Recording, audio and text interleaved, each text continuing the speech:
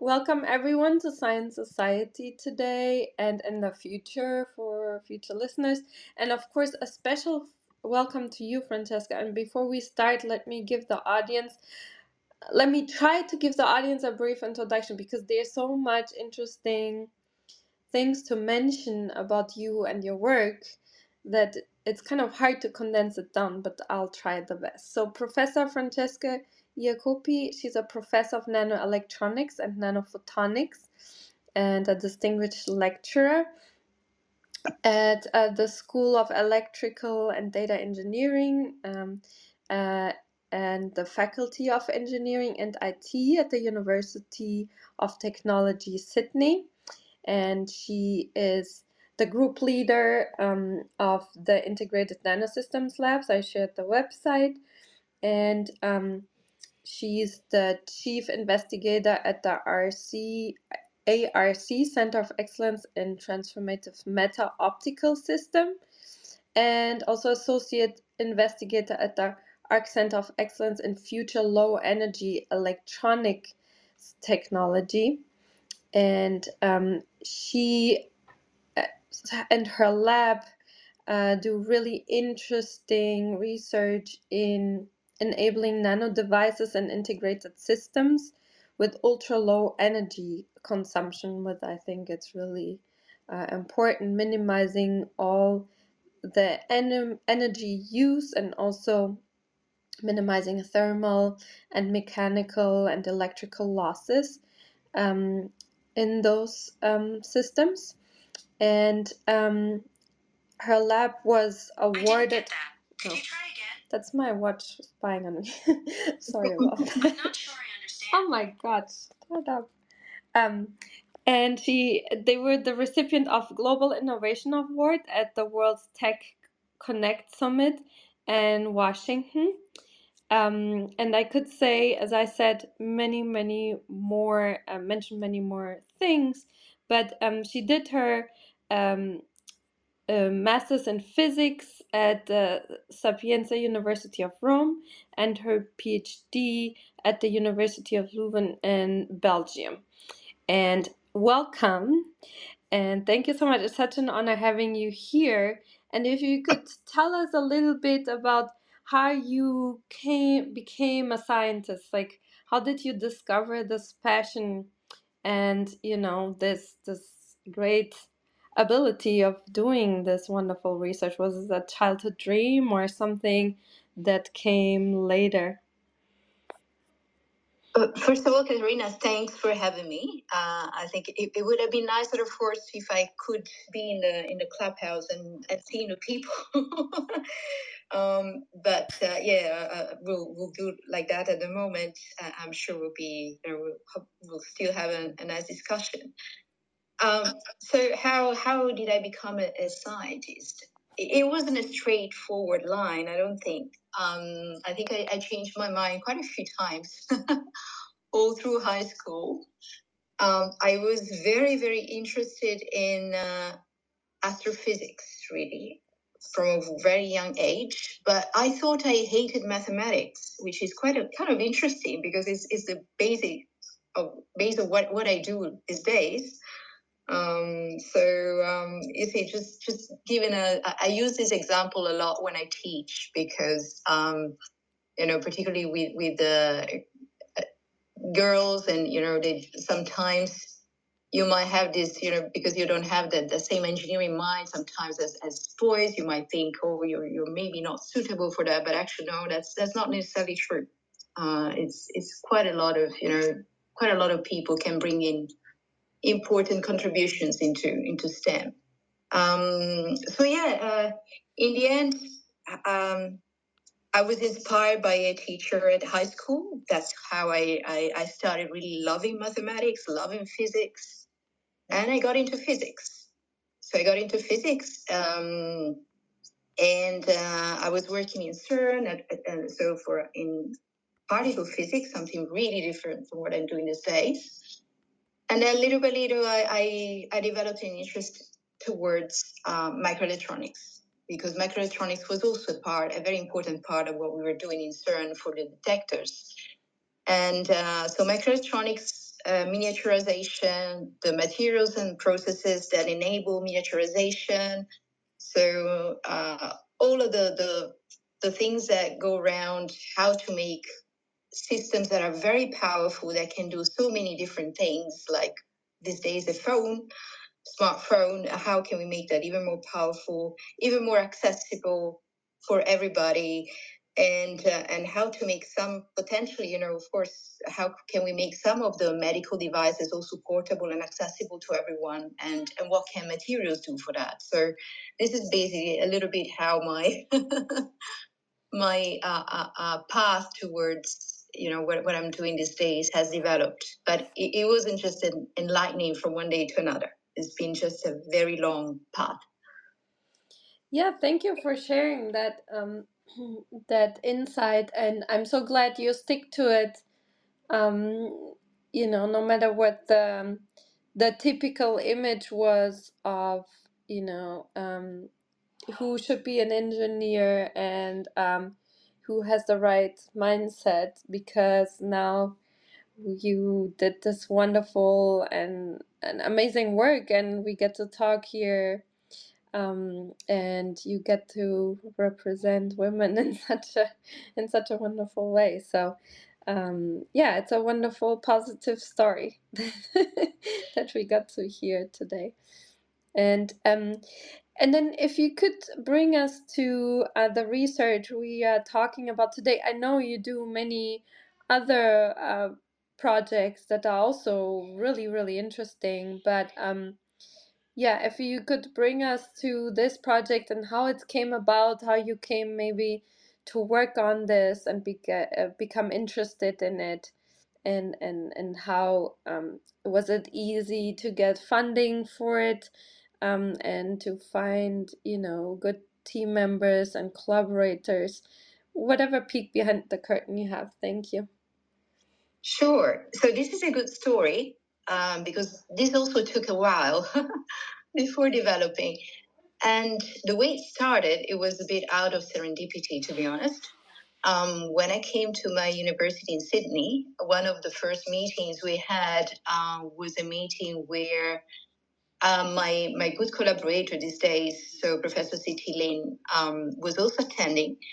And normally I wouldn't get to talk to him, in normal circumstances, because I'm an electronic engineer. He's a computer scientist. We belong to different schools, different type of conferences. So we would never come across. But out of serendipity, we did come across. And I think after a talk that I gave, CT approached me and he started talking to me about his work. He spent his whole career, he's a senior professor, and he spent his whole career about understanding what he calls these brain waves.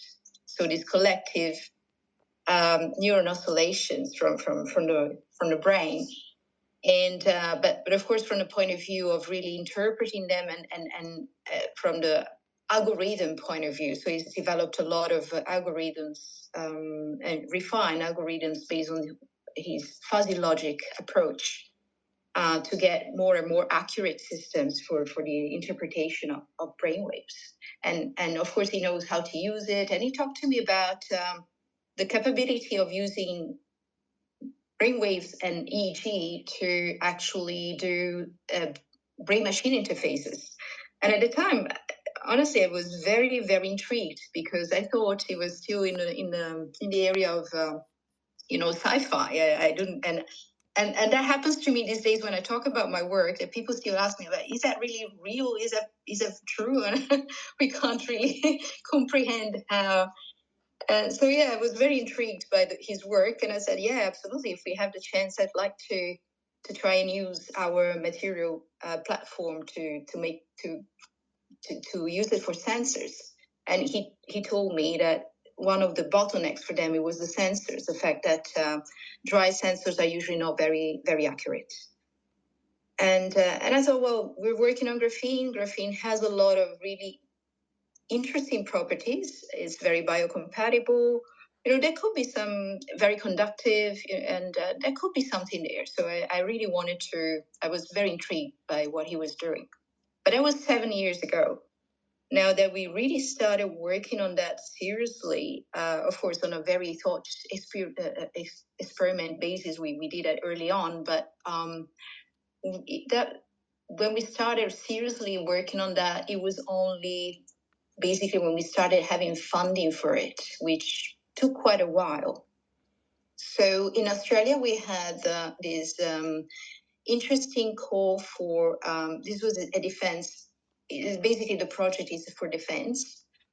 And the defense force was very interested to develop these brain-machine interfaces based on wearables for their own operational needs.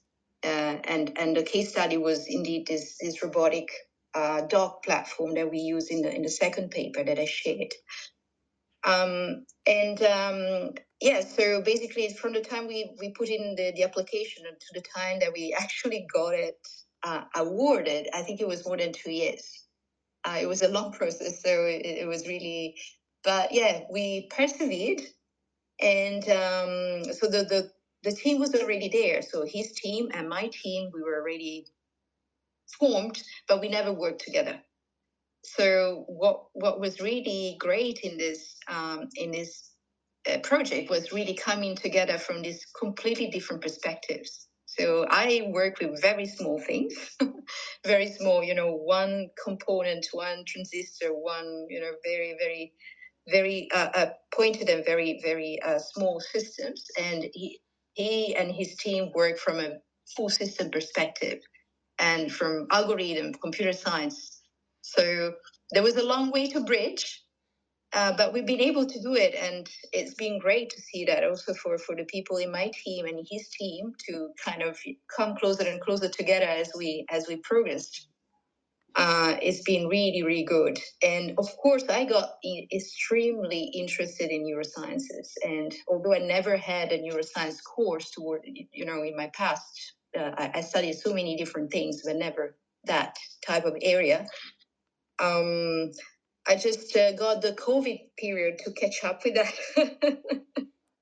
So I used it to learn as much as possible with formal and informal ways. And that was particularly important for me to do that, and also use that knowledge and in basically to further this merging of our two teams from computer science to materials and devices embedded in the application of neuroscience. So it's been extremely rewarding. And it took a long time. It took a lot of effort, but I say it was worth it.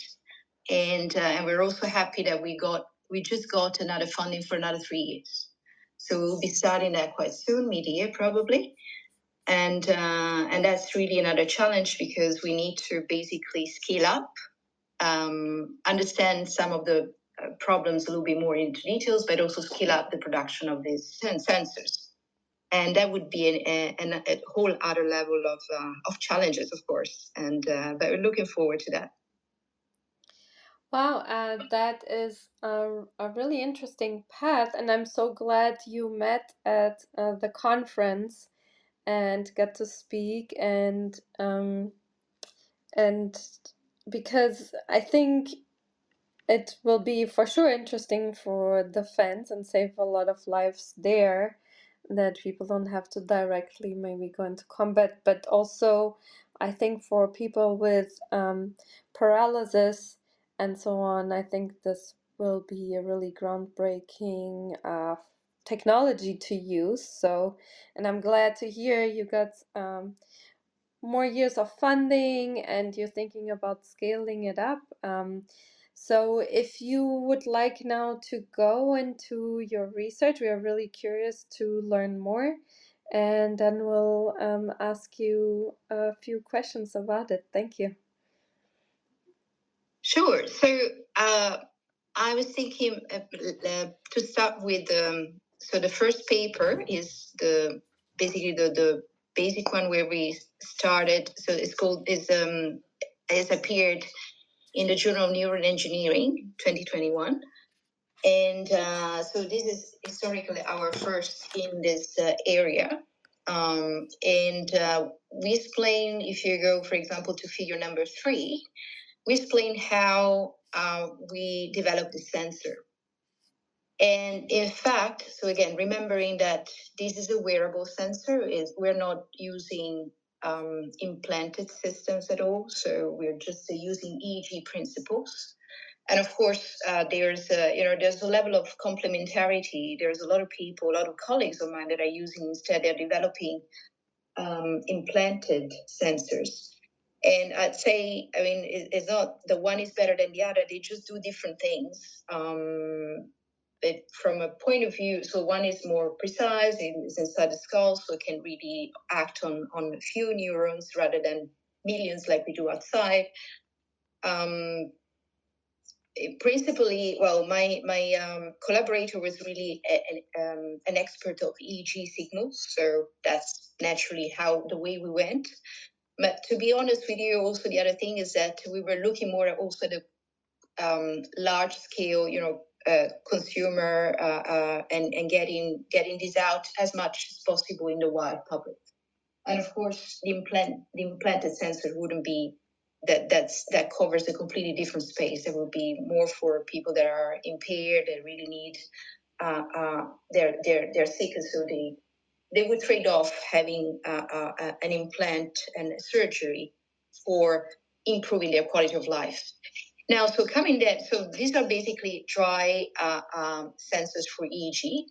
The EEG sensors in the hospital, in fact, already work very well, and they are still the kind of the gold standard for us. So, in fact, what we're doing, we are trying to make that system portable by developing dry sensors that are, as good potentially, so aspirationally can get as good as those that are used in a clinical setting.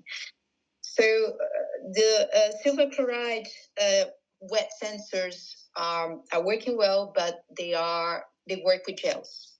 And working with gels means that the gels, after a while, they start drying. They dry up. And because of that, of course, we start losing contact. The resistive contact with the skin degrades, and it becomes, almost impossible to read out. So dry sensors, on the other hand, as a general rule, they don't behave, they are not as good as those sensors, but can be portable. But of course, in order to achieve a decent accuracy, we would like to have sensors that are much, much better. They can make a leap compared to the current dry sensors. And this is where the space that we're basically filling in with this graphene on silicon sensors. So as you see the B, this is how the sensor look like. The kind of grayish part here, you see highly doped silicon. So this is silicon. So my whole career has been around silicon. So that's where we started from. Then we have a thin layer of this material that is called a silicon carbide. It's also a semiconductor. And importantly, we use that silicon carbide as a source and template for graphene. So we can grow graphene directly on that silicon carbide. And the advantage is that we can control that growth very well. The graphene adheres very well to the silicon carbide, and this will have consequences that you'll see later. And so we can create very, very robust sensors, but very simple ones. So basically, the front side here, the green part on the top, there will be graphene. The graphene is in contact with the skin, and we tested it first on the forearm, then on the forehead, and then you'll see in the last paper, we put it on the back side of the head. Then the connection is actually very, very simple. We have a carbon tape in this work here, so conductive carbon tape. Really, you can't think of something simpler. Of course, we can improve that, but at the moment, this was what we used for the demonstration, and then a metal pin button, and you can see that in the A figure how they look like. So on the front, you have the graphene. Of course, you don't see the graphene, you see the silicon carbide underneath, but that's the graphene on the top. And on the bottom, you have the pin button. The pin button clearly then connects into the socket of the helmet. So let's perhaps go to the next, to figure 4. This is where we tested these sensors, and we also kind of benchmarked them with what is available at the moment in terms of dry sensors commercially. So you can see here in the B, the other sensors, commercial sensors that we use are these kind of pin sensors. This is gold pins. Why are they pins? Because in the areas where the scalp is hairy, of course, you want those pins to reach through the scalp, the hair to the scalp. Then there is another type of sensor, which is we call the foam sensor. So this is a conductive foam encased, and that also basically can create a relatively okay contact with the skin. And then our sensors are the ones on the bottom here.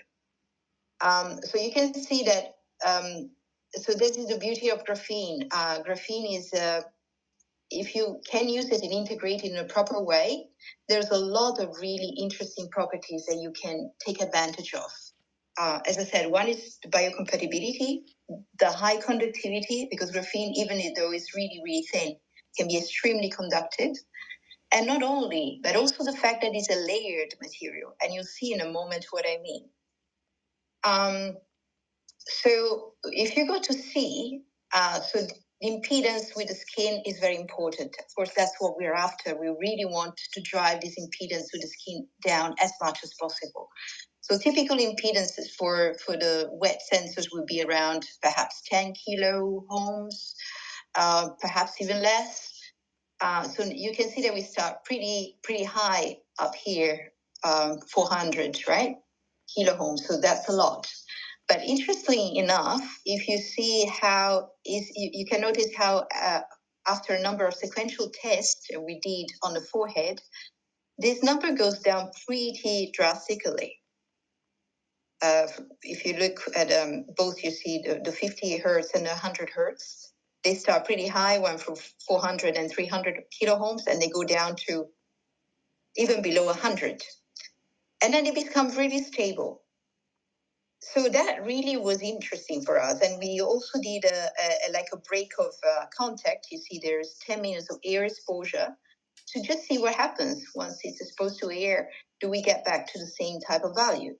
And you can see that after we prime them with the contact on the skin, actually the air exposure degrades a little bit, but then we can recover quite quickly again, the same stable values. So we were really intrigued because this is really important. We really want to drive down the values of impedance as much as possible. And so we looked also, there's another aspect was, in contact with the skin, there's a lot of different things that, the skin has a lot of different components on the surface. One for sure, or clearly, would be the sweat. And if you want to use sensors in a very reliable way for soldiers, for example, that are in the field for a very, very long time, potentially under the sun, particularly if you're in Australia, you can imagine, it will sweat a lot. So what is the resilience and the reliability of these sensors in that type of environment? And you can see that in D. So in D, you see that actually when this is basically, we first soaked the sensor into saline solution, and then we tested it. And you can see that this is the beauty of graphene. When graphene is intercalated with ions, it becomes even more conductive. And it becomes, and you can see a similar trend. And this time, when you get down to the stable values during the measurement, you can get down to even 5 kilo ohms, which is extraordinary. And in this case, of course, the sensor has been soaked, but it's not like in the case of the silver chloride sensors where you have actual gel in between the sensor and the scalp. In this case, you just have like a very, very thin film of moisture, enough to drive down that impedance that quickly. So this was really, really interesting. And of course, we wanted to understand more because there's a lot of things to be understood. What happens here? What is really happening? We have some general idea, but of course there's a lot of the mechanisms that we're still figuring out. So we did a little more investigation. We did some chemical analysis. We tried to, of course, with XPS, that's in the next figure. XPS is not necessarily always the best method because, of course, sometimes when you fit those peaks, you can have some ideas, but quantification is really, really complicated. But we did see that there was a change in the type of moisture that we were absorbing at the very surface of the graphene before and after the exposure to the skin. And basically, with that information and a little bit more investigation, we found out that the hydration of the layers of graphene was really the key part here. And what happens? So graphene, if for those of you who are familiar with graphene, there's this really very, very thin, atomic thin layer made all of carbon atoms, all arranged in an hexagonal matrix. It's very conductive and it's very, when it's perfect graphene, is also very unreactive, so very low surface energy. That means usually that it's very hydrophobic. And this is what we see. So if you look at figure 6A, so where you see on the top view the contact impedance versus sequential tests, you can see that when you start off from those 400 kiloohms, if you do a contact angle measurement on that graphene, you will find the hydrophobicity, which is typical of graphene. But the interesting fact is that after a few sequential tests, when we are decreasing dramatically that contact impedance, and by the way, you don't have to pass any current in order to do that. All you need is to put the graphene in contact with the skin. You can see that the hydrophobicity becomes all of a sudden hydrophilicity. So we go down from a contact angle with water of above 70 degrees down to about 30 something degrees. So the material is becoming hydrophilic just by the fact that it's in contact with the water. Not only that, we also noticed that this effect is different depending on what we call the grain size of the graphene. So our process yields quite a small grain size. So typically we are below 100 nanometers of grains in our graphene. So what we did is we looked at another type of graphene that is produced in a completely different way and comes as a flake. That graphene would have, so that's what we call here the large grain graphene. That graphene would have like larger than 1 micron size grains, so really much bigger. And basically what happens there is that, yeah, we have a little bit of the same trend, but as you can see, that trend is much more reduced. So that reduction of contact impedance upon contact with the skin is not as flagrant, not as impressive as what we get onto our graphene with small grain sizes. So definitely we thought, okay, the grain sizes must play an important role here. And well, it's not unthinkable. The grain sizes, of course, is where you have dangling bonds, where the material is most reactive. And something must happen at the grain sizes when you put the graphene in contact with the water. So potentially what could be happening is that we are kind of functionalizing those grain boundaries with somehow with OH groups, or with some through, the mechanism, I'm sure is quite complicated and we're still looking into that. But certainly what happens in the end is that we will have a lot more OH groups all around the grain boundaries of the graphene, and those OH groups will attract like a boundary layer of water. Not only that, but when you start functionalizing, attracting and making the material hydrophilic, it is also much easier for the different layers of graphene to be intercalated. So we can intercalate that with the ions from the salts that are present for example, in the sweat. And thanks to that, it will become even more conductive. So this principle is very important because probably it would not work as well if you had really the ideal graphene with really incredibly large grain sizes that a lot of people are working with.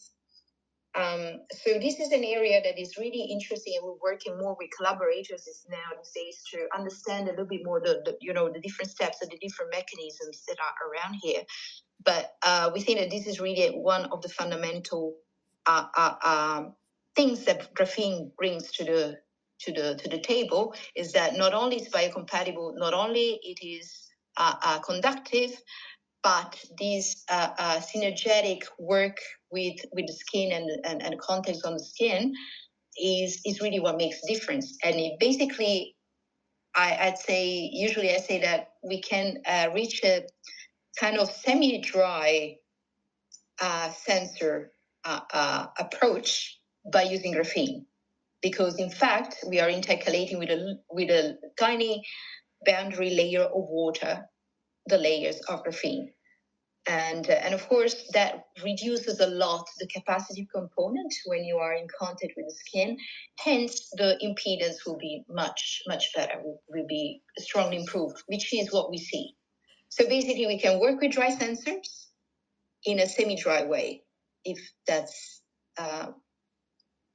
that's what basically I'm trying to convey here. And that's really something that only graphene can bring to the table. Now, if we go to figure 6, this was just as a quick test, like a sanity test to understand. So what we did, we had a full helmet from our collaborator, and with those different channels, as you can see here in B, the two frontal channels here, we decided to swap them and just compare.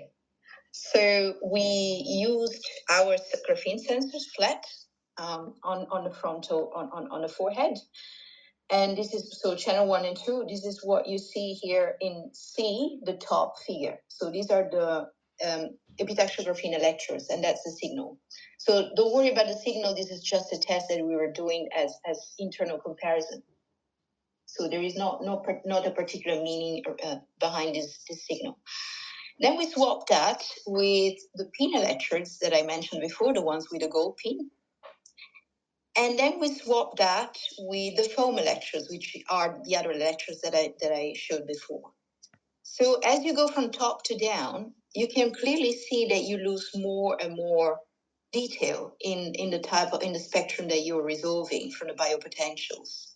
And this is really important, because if you have to run a classification algorithm on the extracted biopotentials, you can understand that you are going to be much more accurate by working with the spectrum that you have on top here, rather than the one in the middle or the one on the bottom, where you have a lot less definition of the spectrum.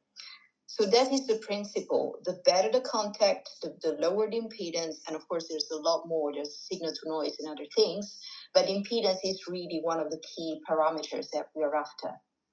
So basically, yes, that what we found is that graphene really helps to obtain that type of situation that is not completely dry, not a completely dry sensor. And I know that some people call semi-dry something a little bit different. So semi-dry is maybe not the best definition, but basically you got the picture, is that graphene is able to create these thin boundary layers of water and reduce the impedance. So this was our very first demonstration done with these flat sensors. And this is just, to show the capabilities and have an idea of what we could do. Now, more recently then, we continued working, because I mentioned our aim was to use this as BMI, these sensors as BMI sensors. And then, of course, it becomes a little bit more complex, because, so those previous sensors, of course, for the forehead are very good. So if you're thinking of, looking at cognitive states, monitoring thinking processes and that type of thing, those sensors already work very well, those flat sensors of the first paper. However, if you're going towards BMIs, it becomes a little bit more complicated. And so you can go now to the second paper, which is the most recent one, just came out earlier this year, 2023. And this is where we actually show the whole demonstration into the BMI. And this was extremely exciting because, yeah, we were really able to see the result of what we were doing, which was, it doesn't happen often in a whole career sometimes. So I was personally very, very excited. And of course, all the members of my group were extremely happy about what we could do together with our collaborators. So what's the idea here? I will jump all of the introduction, but yeah, maybe. So we can start from the abstract, the pictorial abstract, sorry, the figure. So BMIs, I don't know how many of you are familiar with the concept. I'm sure if there are some neuroscientists, you're very familiar, and if there's people that are experts of other areas may not know necessarily how that works, but so I might have to do a very, very quick introduction. So BMI is based on wearables, so EEG. They basically use the EEG signal, which is, as I said, is produced by the collective oscillations of neurons, and we're talking about tens of thousands, hundreds of thousands, maybe millions of neurons, so really big population. And the way it works is that we do not read thoughts, and I always said that because sometimes I get some people commenting that they're really scared about knowing that we can read thoughts, but we can't. So we're very safe. We're very, down the road, potentially we might at some stage get there, but at the moment we are absolutely very far from that. So this is a process that happens according to a certain protocol, and the person has to be totally willing to participate in this BMI system, because the user has to make a conscious choice that has to be transmitted to the robotic platform. So how does it work? Is if you see this the picture on the abstract, and there is a bigger one later on if you want to see that look at that one.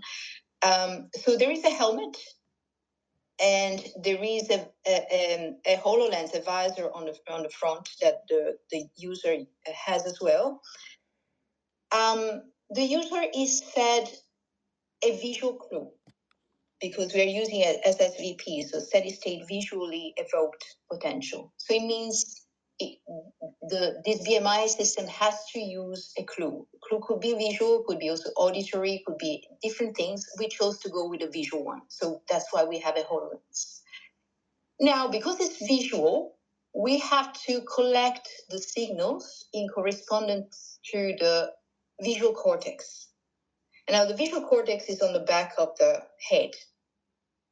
And this is where the complication comes, because it is quite relatively straightforward to collect signals from the forehead, because the forehead is flat, relatively flat, is free of hair and such. But when you have to go on the back of the skull, that's a different situation, because you have hair, and the skull itself is it has curvatures, sometimes really sharp curvatures as well. So you can understand that if you have a flat 1x1 sort of rigid sensor, that's not going to work very well. So we needed to do something about it. And that something was basically introduce the macro patterning. So making this almost like a 3D sort of, well, you've seen the pins before, those are millimeter-sized pins. In this case, we do micron-sized pins. Of course, we still need to cover that with graphene, because graphene is our electrode. So how do we do that? And this is very, straightforward, based on our platform, but also based on microfabrication capabilities that are available to researchers. So what we do is we start with silicon carbide on silicon. Remember, the silicon carbide is basically what we use to make graphene. We pattern the silicon carbide, and we pattern, for example, as pillars or different shapes. the shapes can be, so if you, sorry, I'm looking at figure number 1 now at the moment, if you can go there, of the second paper. So you do lithography, micron-size lithography, and you can, you can really have an idea. You could do many different types of shapes, different densities, different sizes. There's a whole range of things you can look at, but that's how we do it. Let's suppose we do pillars. So you go down, the pillars are formed, and then after lithography, we do what is called the etching, so selective removal of the material. And so we form these pillars. These pillars are, in this case, they are kind of 10 microns thick and a few microns wide. That's more or less the sizes that we'll be using here.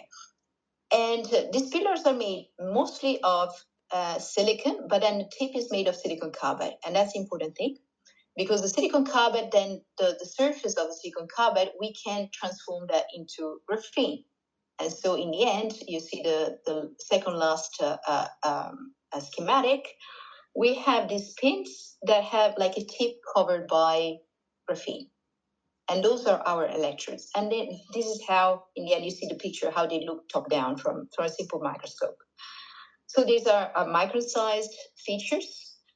They can be made also thicker, of course, if you want. That was just our first preliminary attempt. And we made different sizes and different shapes and different, this was our first approach. We really wanted to understand a little bit more how we could use those. So if you go to perhaps this figure 2, no, let's go to the next one. Let's go to figure, this one, the figure 3. Figure 3 was where we wanted to basically compare the different shapes and designs that we came up with. And the very interesting thing is that, whereas you see in the D, figure 3D, this is the test on the skin, on the forehead, sorry. So on the forehead, that flat area of the scalp. And usually this corresponds, so the better impedance, the lower, so the more, how can I say, the larger the area covered by graphene, the lower the impedance. And this is understandable because the graphene is the part that is really conductive, that makes good contact with the skin, and of course it should have the best impedance, right? Best meaning the lowest. And this is how it goes. However, when we start looking at other impedances on the occipital region of the scalp. And by the way, I need to put a disclaimer here. Our user that you see also in the picture had an almost shaved head. So it had hair, but the hair was just 5 millimeter long. So very, very short hair. So you can see from the table number 1. So if you go up a little bit from the figure 3, you see table number 1. And again, you can see you have here for the different designs, graphene sensors designs area. That one, of course, on the top is the full area, so 1 centimeter square, and then the other ones have less and less graphene. And as I said before, you see the column here on skin impedance on the forehead. The total the largest the total area and the lowest is the impedance. But when you make the contact on the occipital area of the head, that is no longer true. Actually, the flat graphene sensors that have the largest area of graphene have one of the highest impedances. And that's where the trick comes, is because that region is really different. And because of the curvature of the skull, a flat sensor would not work as well. And that's where we're still working to refine that more and more. But we found that, for example, those that design that had like an hexagonal shape, which is in figure 2A, so the number I, just the first one, those were some that was the design that really gave us the best compromise between the total area of the graphene and enough, space in between to accommodate for that very short hair and the contact with the skin. So that worked the best for us. And those were the ones that we used for the full demonstration. So, and then we go to figure 4. So we don't have a, yet, but we'll develop that in the second part of this project. We don't have yet a very nice helmet for this purpose. So at the moment, all we could do is we use a swimming cap, as you can see on figure 4. And we use that to host basically our sensors, and the sensor you can see the non-B. So that part is a part in contact with the skin. And now the development of the helmet will be really, really important, because at the moment, most helmets that are available for this type of work are helmets that are using very thick sensors, and like the ones with the pins and such. And those helmets, of course, don't work very well with these ones. These ones are extremely thin.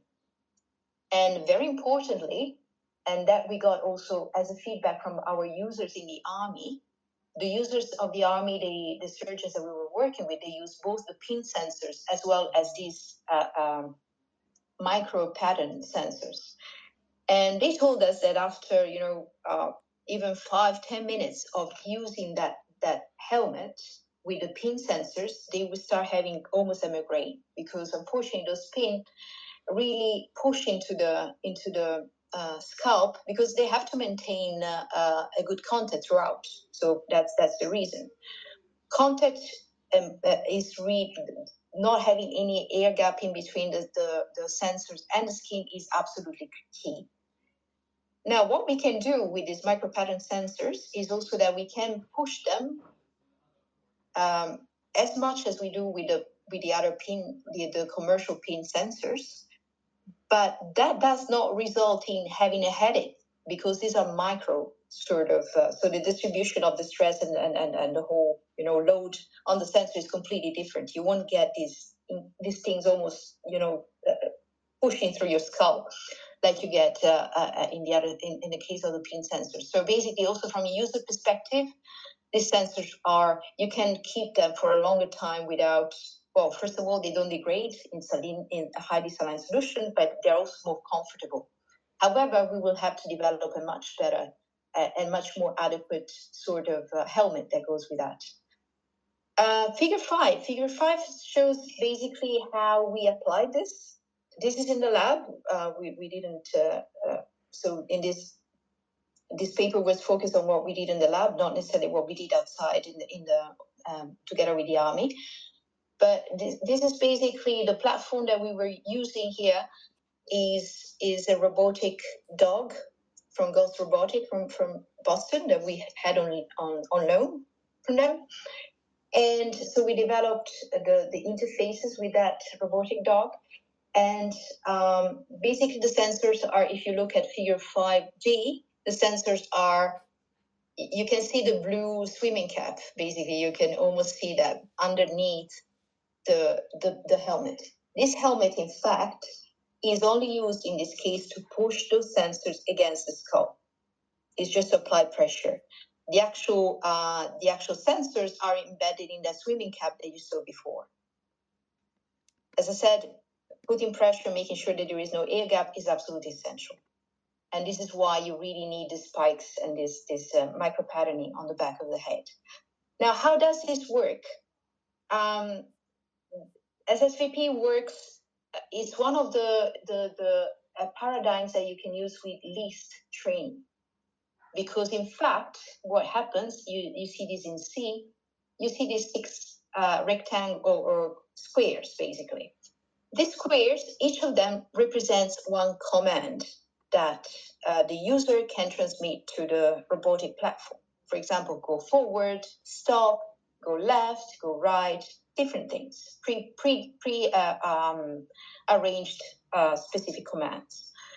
Now, so how does the user choose? The user gazes at one specific command. And basically, each of these these squares flicker, but they flicker slightly different frequency. And this is the very important point, because basically the discrimination between those frequencies is exactly what we pick up here on the back from the sensors on the back of the head. So basically that frequency is picked up and it's harmonics. And then of course the classification, the decoder will run the algorithm on the spectrum, identify the frequency, do some form of redundant error check, and then transform that, do classification and transform that into decode basically the intent and transform it into a command that is wirelessly transmitted to the robotic platform. This is basically how it works. Why is this the least type of training possible? Is because, in fact, just the action of the user in gazing onto one of these different squares gives an immediate signal through the visual cortex. And there is no further processing that the person has to do, in fact. It just has to gaze onto one of the chosen command. And of course, that's important because, of course, if you want to use this system for different people and you don't want to necessarily train all the people all the time, taking a lot of training can take a lot of time. Personal training is, it's in the combat, you don't necessarily want to do that. So really, we decided to go for that type of paradigm. But of course, there's different paradigms, and different paradigms serve different purposes. So basically, at the end of the story here, and approaching the end, is that when we used the graphene sensors, exactly in the way that, so we had here 8 graphene sensor channels on the back of the head. Why did we put 8? Well, we could put less, we could put more. In fact, 8 gave us a sort of better, signal in terms of better accuracy as well. In principle, you could do even just with 1, but you need some redundancy in order to be able. Not all channels work well all the time. So basically, the need of multiple channels is because of the need for redundancy, which in turn, of course, improves also the accuracy. And so with a combination of our sensors and the algorithms developed by CT, our collaborators, we were able to obtain an accuracy of about 95% in this preliminary study, which is really using this very rudimental sort of helmet design. These are the first designs, but there's still a lot of things that we can do to optimize those designs and such. So we were extremely happy. We had really a demonstration. We had some videos where we show our colleague Daniel here moving the robotic platform just really thought, which was really fantastic to see. Of course, when he puts on the silver chloride sensors, he gets 100% accuracy. But remember that what we are trying to do is to make those sensors as good as possible, as close as possible to the silver chloride, so that we are able to make all the system really portable. I think I talked a lot. So, Katerina, maybe I should stop here and give the chance to people to ask questions, make comments and, whatever they feel like. Yeah, thank you so much. This was really wonderful how you explained the design and, the comparison of the different systems, what, the reasoning, and then also then the really amazing result of like 95% accuracy is really very impressive. And so yeah, let's start with some questions. If people want to come up to the stage, feel free to come. I know Eric and Dr. Shah are here already, and or actually Eric, I invited you to speak, Eric, so yeah, now it worked. Perfect. So let me hand over the microphone to Dr. Shah and Eric, because I know we have 5 minutes left, and then in the end, if I have time, I'll ask a question. Okay, go ahead. Thank you, Dr. Shah. Thank you so much for your wonderful talk. That was very informative.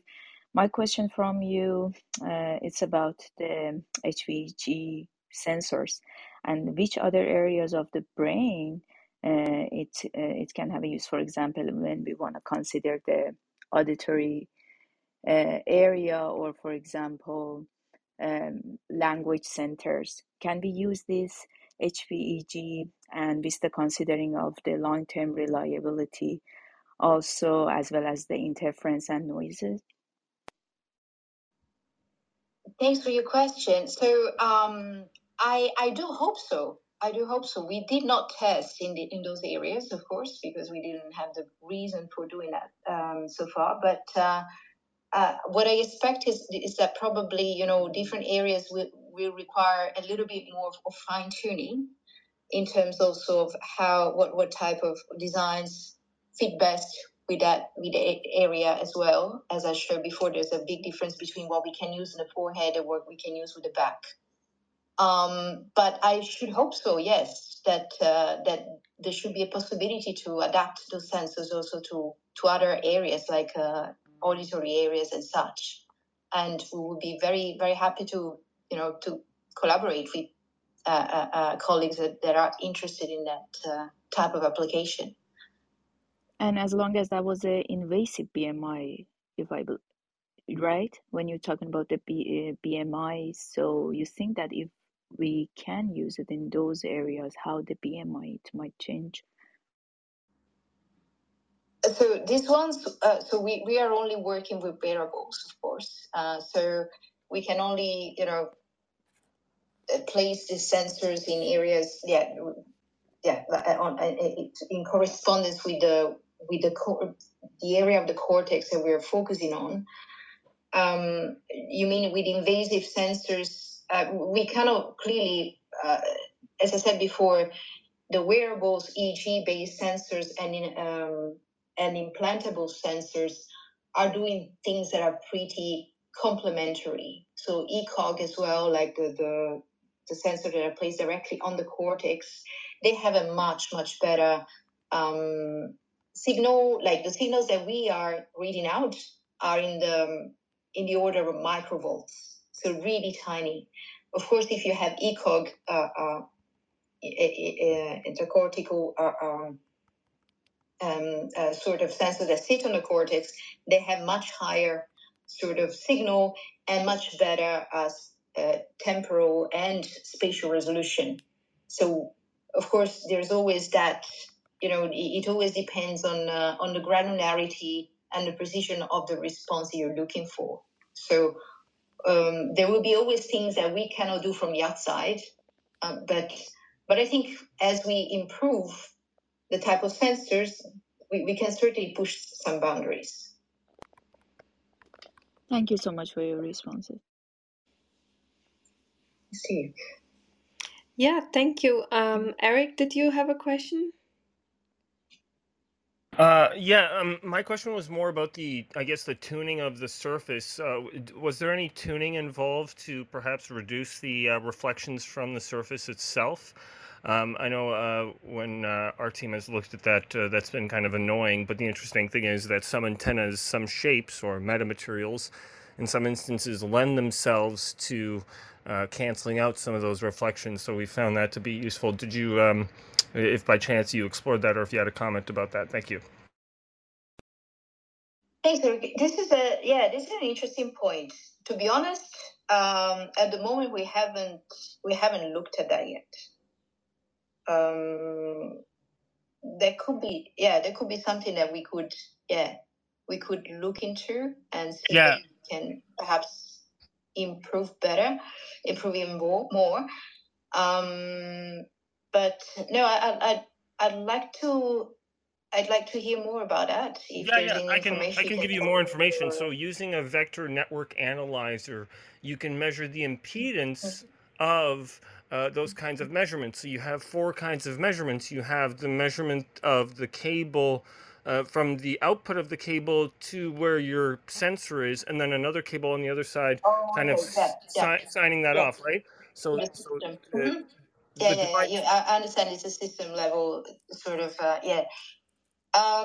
I think, as I said, there's probably a lot more we can do in that area. At the moment, we have not really optimized any of that, to be honest with you. Okay, yeah, So- yeah. I'll pass on some information to Katerina, because it does improve the signal quality significantly if you're able to remove some of those properties or aspects of the signal. Yeah, and in general, the military uses this in their sensors, so it's quite a common technique if you take a closer look. But yeah. Oh, fantastic! Thanks for that. Yeah, thank you so much, Eric. And Hari Kumar, did you have a question? We have actually, I have to ask you, Francesca, if you have time for one more question. Sure. Yeah, Go ahead. Go. Okay, thank you. Go ahead, Hari Kumar. Could you hear me? Did I press accidentally on mute on Clubhouse? Oh, yeah. Go ahead. Thank you. Can you hear me now? Yeah, we can hear you. So yeah, so do you see any difference in sensitivity for higher frequencies comparing the conventional EEG system? So does this graphene-based system, do they show any higher sensitivity for high frequency of electric potential differences? So you mean are you talking about if there is any distortion, or do I understand correctly what you mean? So the skull act as a low pass filter for the signal. That's like the difference between ECOG and EEG is that skull act as a low pass filter. So that's one thing about EEG. It cannot have high spatial frequency. In the sense, that's the reason the spatial frequency of the EEG system itself is very low. That's the reason why we keep EEG sensors very far apart, because keeping them very close together doesn't give you much better results, because the spatial frequency itself is very low. But there may be, even though skull is a low pass filter, there may be some higher frequencies that is coming out of skull, but it might have a very less amplitude. So these graphene sensors, having their own high conductivity index, are they sensitive to a bit higher frequencies of the signal comparing the conventional electrodes? Look, we focus so far. We focus just on the the lower end of frequencies. But if anything, graphene is definitely expected to. I mean, is one of the materials that is expected to behave really well at high frequency. Graphene itself. Then, of course, you have the substrate that could potentially introduce some problems, because the silicon, it's depending on the frequency you're talking about, of course. What high frequencies for you is what range? I mean, what will be the maximum frequency that we can detect in the conventional ones? And it will be on the gamma range, right?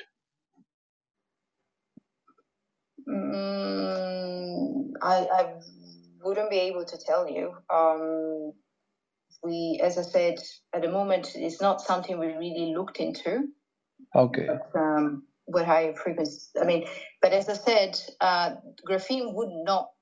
Well, we're even using graphene at terahertz frequencies. So graphene, in terms of frequencies, is definitely not going to be the bottleneck at all. If anything, there could be a little bit more distortion from the silicon, depending on what frequencies we're talking about. Yeah, I get it. So so that's the question. Thank you so much. Thank you. Thank you. Yeah, thank you so much for the questions. And the one question I had was, if you considering like a multimodal brain or sensory information, like, and if you are planning also to have like feedback information for maybe improve. I mean, it's already 95% accuracy, but maybe for more complex movements in like a real world Oh, behavior, if like feedback information on the skin or electric information, if you're planning to do sure, that. Yeah. sure. Now, Katharina, that's a very good point. In fact, the accuracy right now, we were very happy because this is honestly is our preliminary test. There's a lot more we need to improve on, as I said before. And also the accuracy was based on these 6 commands, so it's not a huge amount of commands, and we have a certain latency. What we like to do is to reduce that latency as much as possible and increase the amount of commands. So it's going to be quite a challenge, of course. So everything we can improve, we will certainly do. And in terms of multifunctionalities, absolutely, this is something that's definitely we would like to explore. Potentially also, if necessary, some possibility for stimulation, some possibility of also integrating with some optical systems as well. We're working on metasurfaces based on graphene and silicon carbide. That has not, that part of the story hasn't come up into the sensors at all at the moment, but certainly in the future, that's where we're going. So that's why we're using silicon basically, is because although it's rigid, it really gives a lot more capabilities in terms of combining different functionalities. Yeah. I hope that answered your question. Yes, of course. Yeah, it's really interesting, and I'm very excited to read in the future your work that will come out of your lab, because it's such an interesting field and evolving quite fast with, I guess, all the technology and machine learning you can use to analyze also all the data. So thank you so much for coming. I hope we are still okay. I know we went a little bit over the time, and it was really a great pleasure and honor to have you here. And I hope we'll hear you maybe one day in the future again, and you enjoyed it a little bit. Thank you. That would be nice. Katharina, thanks a lot. And thanks a lot to everyone who cannot meet in person, but thanks for listening to me. Oh, thank you. It was a great talk. Thank you. Bye-bye. Bye. Thank you, Francesca. Bye. Have a good evening. Bye. And thank you so much, everyone, for coming, asking questions. We'll have our next room on Wednesday, the science news updates, and then on Thursday, Professor Mike Levin. He will come back. For people who don't know him, he's the researcher that developed these xenobots and other like organic bots and a lot of more new technology, and who also releases work about new concept of a mind, that we kind of have to change that, because the mixture of minds will vary in the future a lot. We will be maybe 90% human, 10% technology, or even more mixtures. So the concept of mind will also be discussed. Will be usually he's coming back the 4th time if you want to listen to replays from previous rooms before.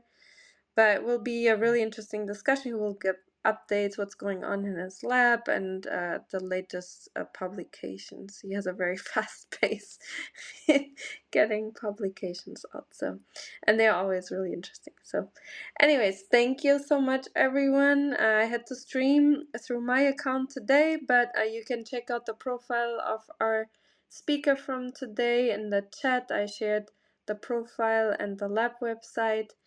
And yeah, I hope to hear you all again soon. Thank you.